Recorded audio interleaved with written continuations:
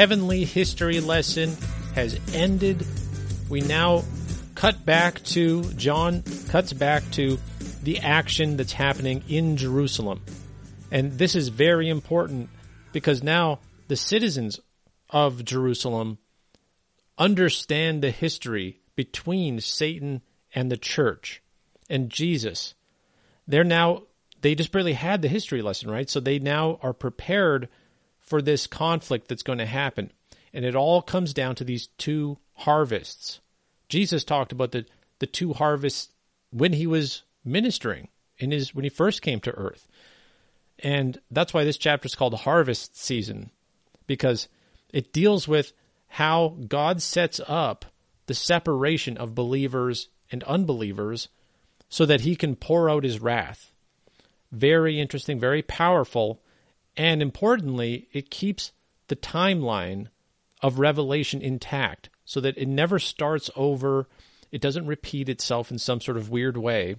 It doesn't mix itself all together. The heavenly history lesson ends. Now we see what happens afterwards. Of course, the further we get along, the harder it is to sort of put yourself in that position and say, what would it really be like at this time? What do these plagues really represent? The 7 bowls of wrath that get poured out on the earth, and so many interesting questions. This is where we see the 3 unclean spirits sent out and the false prophet introduced. There's so much stuff here. But my goal in this chapter is to tie the concepts together and show you how it has to be organized exactly this way for the relevant prophecies earlier in the Bible to all add up and point this way.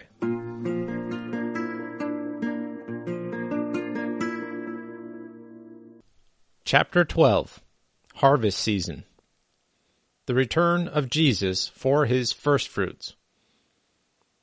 And I saw, and behold, the Lamb standing on Mount Zion, and with him 144,000, having his name and the name of his Father, having been written on their foreheads. Revelation 14, verse 1. After the heavenly history lesson is complete, and the people of the newly converted Jerusalem understand the history of the beast system, Jesus Christ himself returns to Mount Zion and congregates with the 144,000 Israelite elect.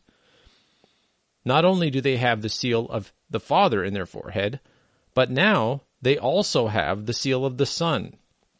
They are proper Christians, worshiping their Messiah. Once again, I will remind the reader that the trumpets have been heralding the return of Christ for this very remnant the whole time. It is only after the 144,000 Israelite elect are sealed that the trumpets were allowed to sound, because a holy portion of Israel was required to witness the devastation of the earth and be redeemed as the first members of the impending millennial kingdom. And I heard a voice from heaven, like the voice of many waters, and like the voice of loud thunder. And the voice which I heard was as of harpists playing on their harps.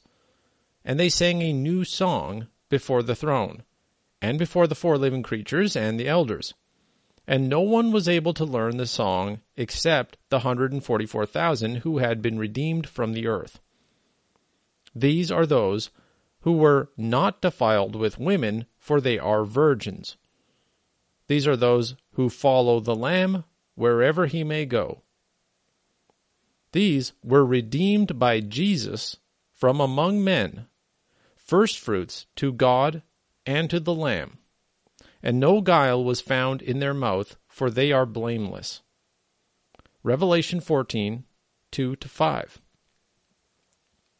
The Bible places a great deal of emphasis on these 144,000 elect, but scholars struggle to consider that they could be a new group of post-church believers living in Israel at the time of God's vengeance upon the earth. Their description leaves no room for us to conflate it with our current church, however. They were specially chosen from the 12 tribes of Israel, not the Gentiles or any other group. They were marked with the seal of the Father only at first. But then, with the seal of Jesus, after the cataclysm, the two witnesses, the earthquake, the heavenly history lesson, the Bible even goes as far as to say that they are blameless, redeemed by Jesus himself from the earth, showing that they were on earth this whole time. Serve as first fruits of the millennial kingdom that is about to appear, not the kingdom of heaven that has been reigning since Christ's first appearance, not defiled by women, have no guile in them, and now they learn a special song that no one was able to learn except them. We know the exact history of this group, and they are unique. The four winds of destruction were held back to allow them to be sealed initially, which is a unique period in the future, impossible to confuse with any other group.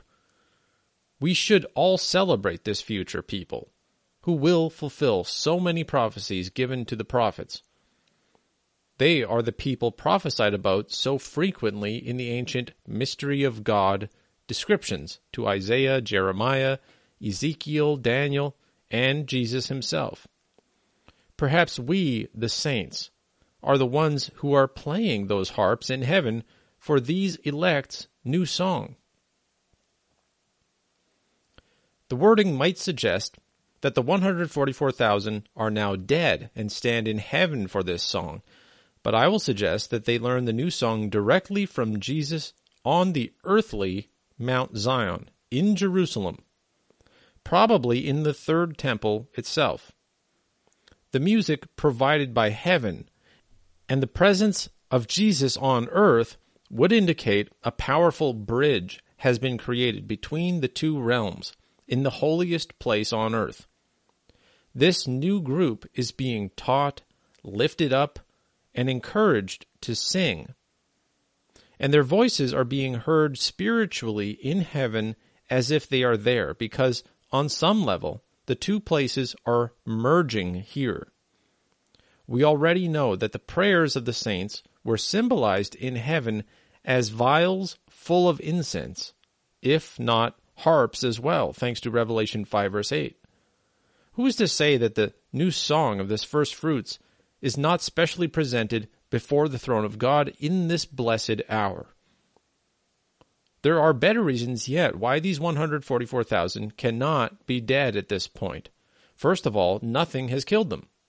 Secondly, they are chosen to participate in the unveiling of the mystery of God, and many important prophecies will converge upon them after this point. The gospel preached worldwide one last time. And I saw another angel fly in the midst of heaven, having the everlasting gospel to preach unto them that dwell on the earth, and to every nation, and kindred, and tongue, and people.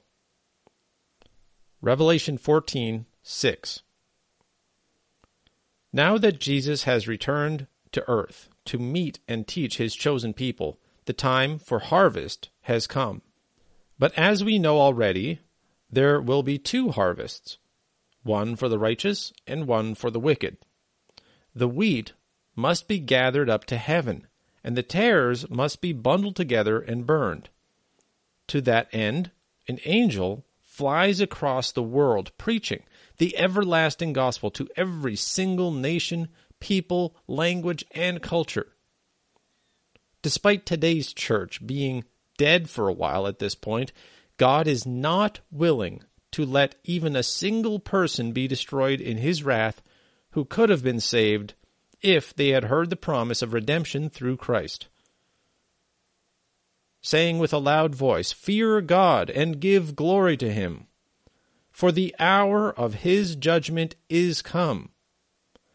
And worship him that made heaven and earth and sea and the fountains of waters." Revelation 14, verse 7. Notice that the gospel this angel preaches is about fearing and glorifying God. This is the same thing we were told about those who were converted in Jerusalem after the earthquake that killed 7,000 men. They feared and gave glory to God. Why? because the hour of his judgment is finally arriving. This proves that the evil men who were hiding under the mountains in Revelation 6:16-17 were mistaken when they said, "Fall on us, and hide us from the face of him that sitteth on the throne, and from the wrath of the Lamb, for the great day of his wrath is come, and who shall be able to stand?" What they experienced was nothing but a hint of the true hour of judgment. We should also notice that there is special emphasis put on God being the one who created the universe, because the 666 humanist/atheist ideology of Satan is entirely about denying this reality, which especially provokes God. And there followed another angel saying, "Babylon is fallen, that great city, because she made all nations drink of the wine of the wrath of her fornication." Revelation 14, verse 8. We will discuss this at length in the next chapter, but for now let's consider that the city in question is not literally called Babylon, but is compared to it by God. It is known for spiritually fornicating, and this provokes God. This surely has something to do with the mystery of God that has troubled the prophets and raised so many questions throughout the millennia. This second angel's warning is given to the same people who just barely heard the gospel being preached to them, elaborating on the promise of God's hour of judgment. And the third angel followed them, saying with a loud voice, "If any man worship the beast and his image, and receive his mark in his forehead or in his hand, the same shall drink of the wine of the wrath of God, which is poured out without mixture into the cup of his indignation. And he shall be tormented with fire and brimstone in the presence of the holy angels and in the presence of the Lamb. And the smoke of their torment ascendeth up forever and ever. And they have no rest day nor night, who worship the beast and his image, and whosoever receiveth the mark of his name. Here is the patience of the saints. Here are they that keep the commandments of God and the faith of Jesus. And I heard a voice from heaven saying unto me, Write, Blessed are the dead which die in the Lord from henceforth. Yea, saith the Spirit, that they may rest from their labors, and their works do follow them. Revelation 14, 9-13. The third angel drives the point home clearly for those who still haven't figured it out. All those who wish to avoid eternal damnation and fiery torment must fear God alone and give up their lives in exchange for salvation. John is specially told to write down that those who die in the Lord from this point on will be blessed, just to make sure the point is unmistakable. That's because it is only at this point, after witnessing the cataclysms on the earth, the plagues of the two witnesses, and having had the gospel preached to them directly by angels, that the ultimate punishment is promised for those who continue to stubbornly reject God. Eternal torment in the lake of fire. Until now, the mark of the beast, humanism/atheism, and false Christianity, has been accepted by mankind out of ignorance, deception, and the satanic conspiracy's effectiveness at demonizing the true church. But that time is past. In this miraculous final phase of God's plan, faith is no longer about believing whether God exists or the Bible is true, but its deeper and older meaning, which is whether a person is willing to sacrifice their life with confidence that God's promises are true. There will certainly be some kind of satanic countermessage to this divine warning happening around the world, and people who turn to God will be mercilessly killed, if not tortured, for taking God's side at this hour. This is exactly what God wants, because He doesn't want even one Christian to remain in the crossfire of what's about to come. The spiritual call to begin the harvest. And I looked, and behold, a white cloud, and upon the cloud one sat like unto the Son of Man, Jesus Christ, having on his head a golden crown, eternal dominion, and in his hand a sharp sickle. And another angel came out of the temple, crying with a loud voice to him that sat on the cloud, Thrust in thy sickle, and reap, for the time is come for thee to reap, for the harvest of the earth is ripe. And he that sat on the cloud thrust in his sickle on the earth, and the earth was reaped. And another angel came out of the temple, which is in heaven, he also having a sharp sickle. And another angel came out from the altar, which had power over fire, and cried with a loud cry to him that had the sharp sickle, saying, Thrust in thy sharp sickle, and gather the clusters of the vine of the earth, for her grapes are fully ripe. And the angel thrust in his sickle into the earth, and gathered the vine of the earth, and cast it into the great winepress of the wrath of God. And the winepress was trodden without the city, and blood came out of the winepress, even unto the horses' bridles, by the space of 1,600 furlongs. Revelation 14:14-20. Just as the heavenly breaking of the seals and the golden censer signaled future events on earth, these two harvests take place before the physical manifestations start to unfold on earth. The two harvests represent the eventual killing of all the believers who decide to listen to the three angels, giving up their lives for eternal salvation, and, on the other hand, the destruction of all those who reject the gospel and take the mark of the beast after this point, believing in whatever Gnostic cult reigns over their minds and promises victory over God. But he said, Nay, lest, while ye gather up the tares, ye root up also the wheat with them. Let both grow together until the harvest. And in the time of harvest, I will say to the reapers, Gather ye together first the tares, and bind them in bundles to burn them. But gather the wheat into my barn. Matthew 13:29-30.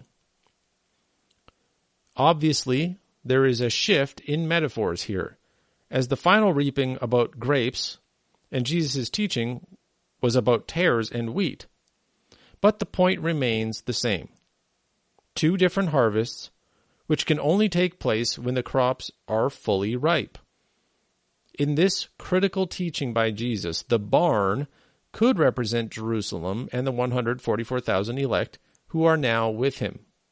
Or it could represent heaven as the final destination for all those new believers who are giving up their lives.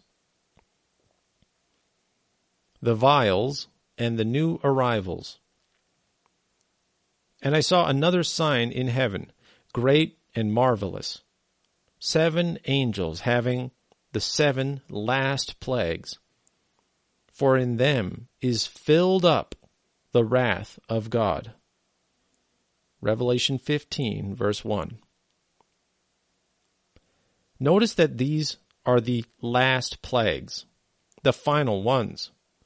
They are in no way repeating what has already happened. It is not a different perspective of the same subject. To further emphasize this, the metaphor has been changed once again, and for a very good reason. These vials represent a stockpile of holy anger God has been keeping for millennia, whereas the seals were a top-secret strategy for quietly building up Satan's power on earth with mysterious processes. And the trumpets are an open terrorizing of the evil world, warning about what is about to come in order to convert Jerusalem from Satan's grip. These vials are the ultimate release of God's built-up indignation, judgment, and condemnation on the ungodly without danger of collateral damage. He has been holding back his wrath this whole time because the wheat and the tares were still somewhat mixed together, at least in some regions of the world. And I saw, as it were, a sea of glass, mingled with fire. And them that had gotten the victory over the beast, satanic, Roman, spiritual imperialism, and over his image, the secular Renaissance, and over his mark, ungodly devotion to false causes, and over the number of his name, humanism/atheism, stand on the sea of glass having the harps of God. The new arrivals have come up to heaven after being killed on the earth. They were killed because they rejected the beast system, after the three angels preached to the entire world in every language. They are called victorious as a result. And they sing the song of Moses, the servant of God, and the song of the Lamb, saying, "Great and marvelous are thy works, Lord God Almighty. Just and true are thy ways, thou King of saints. Who shall not fear thee, O Lord, and glorify thy name? For thou only art holy. For all nations shall come and worship before thee, for thy judgments are made manifest." They celebrate both Moses and Jesus, recognizing the history of the covenant God has made with humanity, not just God. Presumably, this means the three angels taught them enough to appreciate how enduring God's patience has been toward humanity, and Israel in particular. They love that his judgments are manifesting themselves finally. And after that, I looked, and behold, the temple of the tabernacle of the testimony in heaven was opened. And the seven angels, the same ones who oversaw the churches and had the trumpets, came out of the temple, having the 7 plagues, clothed in pure and white linen, and having their breasts girded with golden girdles. And one of the 4 beasts gave unto the 7 angels 7 golden vials, full of the wrath of God, who liveth for ever and ever. And the temple was filled with the smoke of the glory of God, and from his power. And no man was able to enter into the temple till the 7 plagues of the 7 angels were fulfilled. Revelation 15, 5-8. Let's look at the timing first. Only after the singing of the new arrivals does the tabernacle, not the temple, open, perhaps signaling that the believers are allowed to enter and worship in the tabernacle until the temple is not being filled up with the smoke of God's glory. The angels with the 7 plagues and the new golden girdles come out of the temple. They receive the vials full of wrath. Presumably, after the 7 plagues are fulfilled, the believers can return to the temple, which is preferable to the tabernacle. Wrath poured out on the beast's adherents. Then I heard a loud voice from the temple telling the 7 angels, "Go and pour out on the earth the 7 bowls of the wrath of God." So the first angel went and poured out his bowl on the earth, and harmful and painful sores came upon the people who bore the mark of the beast and worshipped its image. Revelation 16, 1-2. Clearly, there are still people on earth devoted to the beast system, but we don't know how many.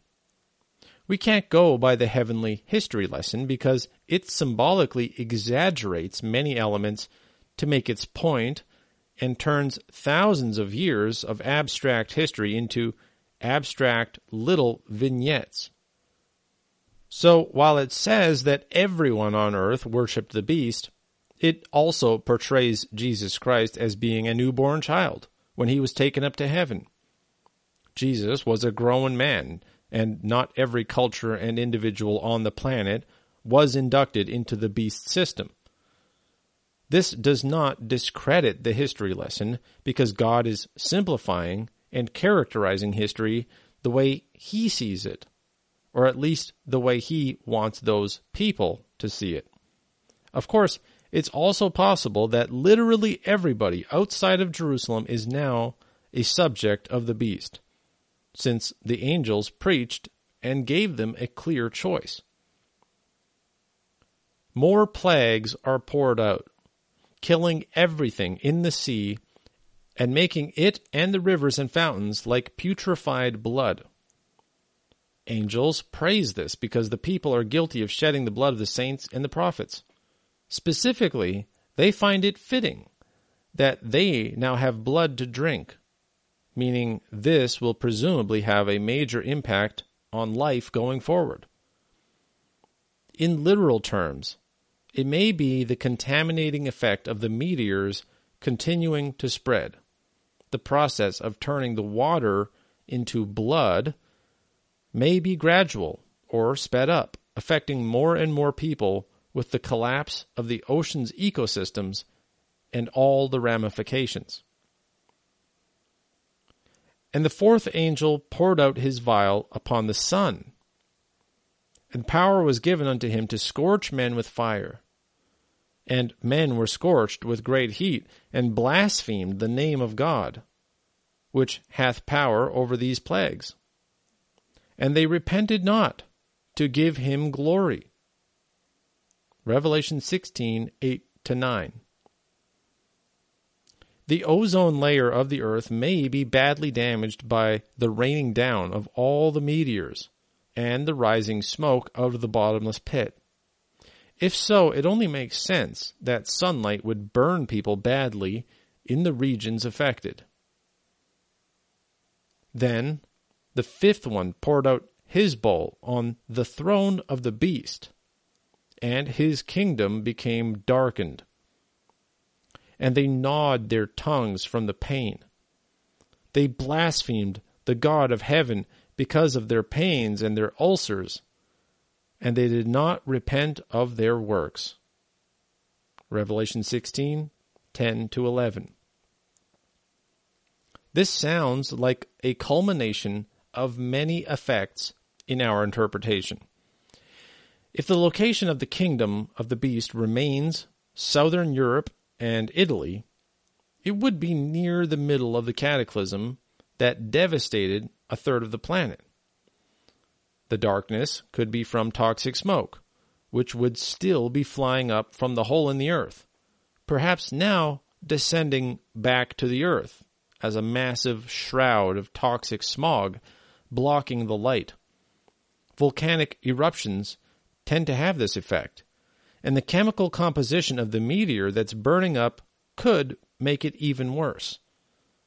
The pain seems to be mostly due to the existing sores and agonies. Clearing the path for evil. Then the 6th one poured out his bowl on the great river Euphrates, and its water dried up, so that the way of the kings from the east might be prepared. Revelation 16, verse 12. Here we see the Euphrates River mentioned by name yet again, reminding us of the ongoing effects of the burning torch meteor that landed there. But where is there exactly? The river itself is the largest in the region, beginning in Turkey and flowing all the way down to the Persian Gulf through Syria and Iraq. Well, because the river is dried up, this tells us it must be northward, closer to Turkey. I believe this is the location for several reasons. For one, God probably still considers Turkey to be part of the beast kingdom geographically, if not the location of Satan's throne. Remember Revelation 2, verse 13, where Jesus says, "Even in those days wherein Antipas was my faithful martyr, who was slain among you, where Satan dwelleth." This message was sent to the church in Pergamum, which is located inside ancient Greece, which is modern-day Turkey. None of it is coincidence. The pouring out of darkness on the throne of the beast would logically correlate with the drying out of the Euphrates River, which is where Jesus said Satan's throne was. The themes converge. Remember that Constantine the Great officially changed the capital of the Roman Empire from Rome in Italy to Constantinople, Greece, which is today's Istanbul, Turkey. The beast's throne and kingdom is now dark from the smoke. The Euphrates River starts here and is now dried up, making way for the kings of the east. We will talk about them more later. And I saw 3 unclean spirits, like frogs, come out of the mouth of the dragon, and out of the mouth of the beast, and out of the mouth of the false prophet. For they are the spirits of devils, working miracles, which go forth unto the kings of the earth and of the whole world, to gather them to the battle of that great day of God Almighty. Behold, I come as a thief. Blessed is he that watcheth, and keepeth his garments, lest he walk naked, and they see his shame. And he gathered them together into a place called in the Hebrew tongue Armageddon. Revelation 16, 13 to 16. What an incredible turn of events. As with the 6th seal and the 6th trumpet, the 6th vial is a major escalation compared to the 5 before it. Not only is the throne and kingdom of the beast darkened and in agony, but the river Euphrates dries up completely, and now this.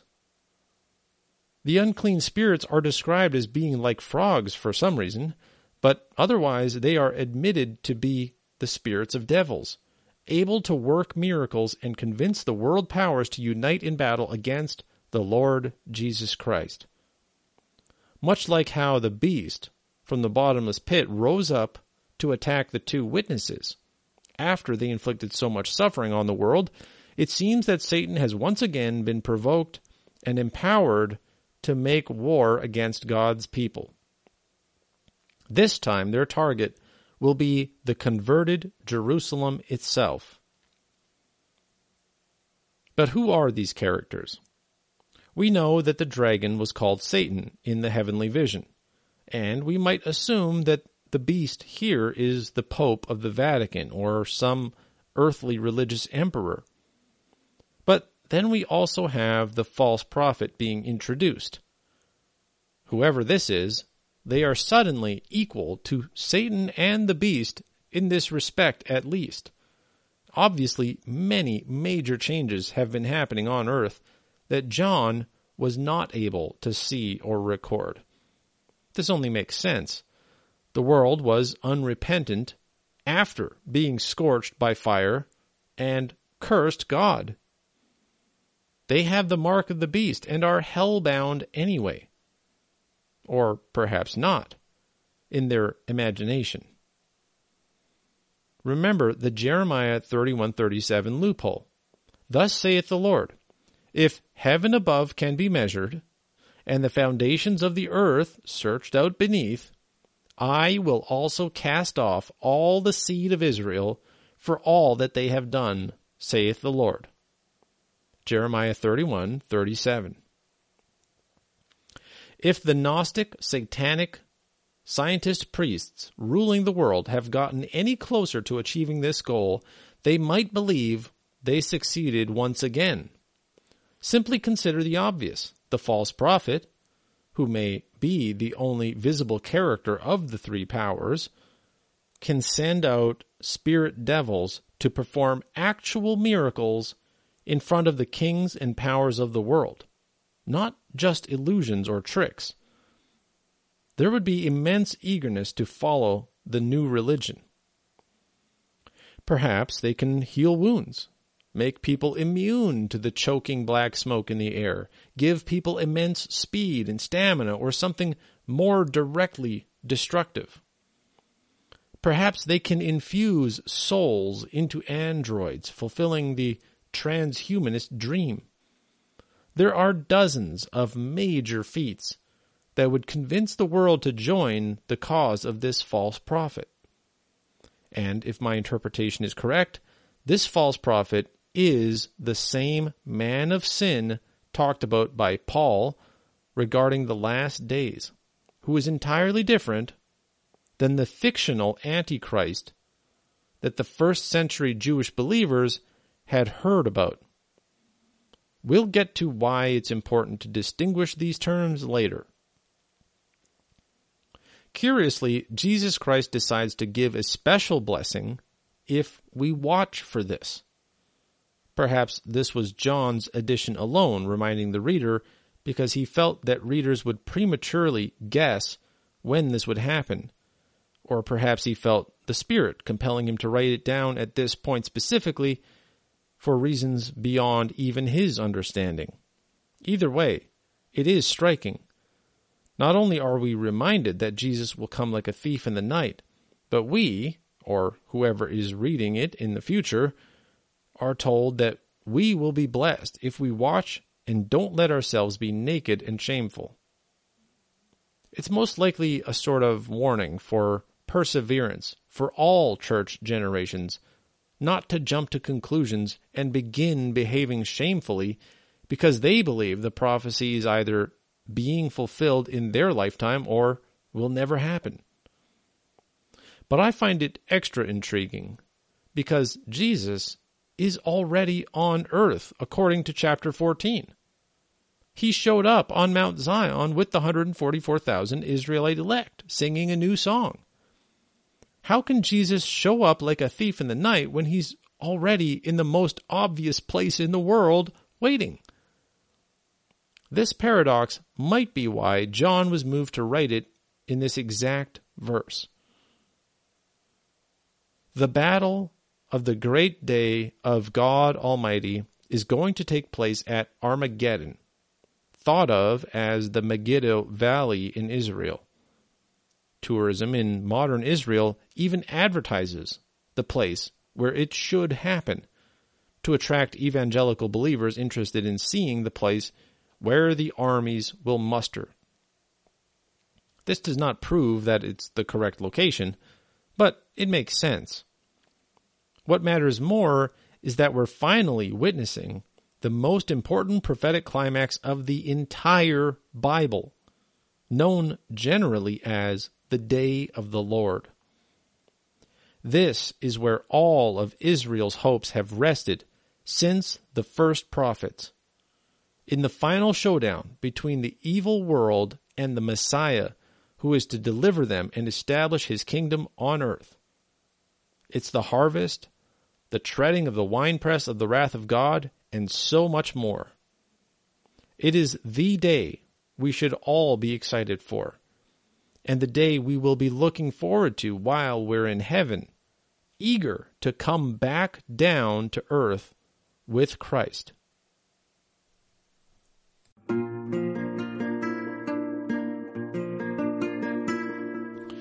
I think out of all the things in this chapter, it's the three angels that really sort of captivates me the most, because so few people understand that God can just send angels to everyone in the world and preach in their own language. Like we always hear atheists and people say, why doesn't he just, show himself and tell us the truth to our faces?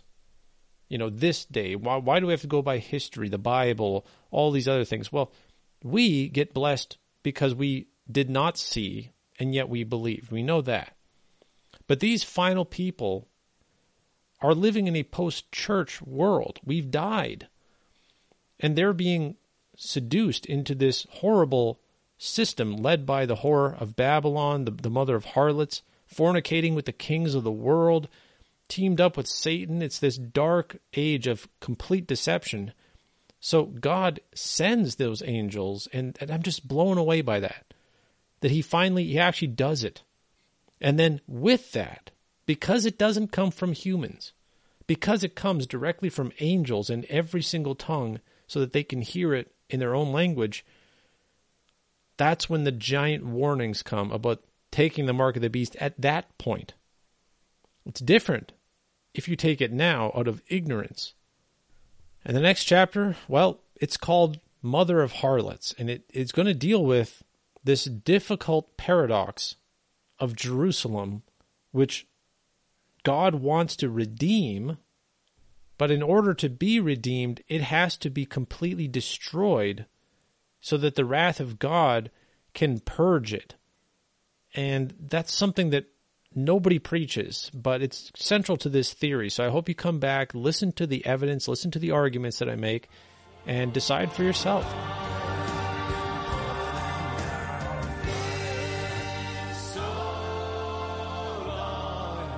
So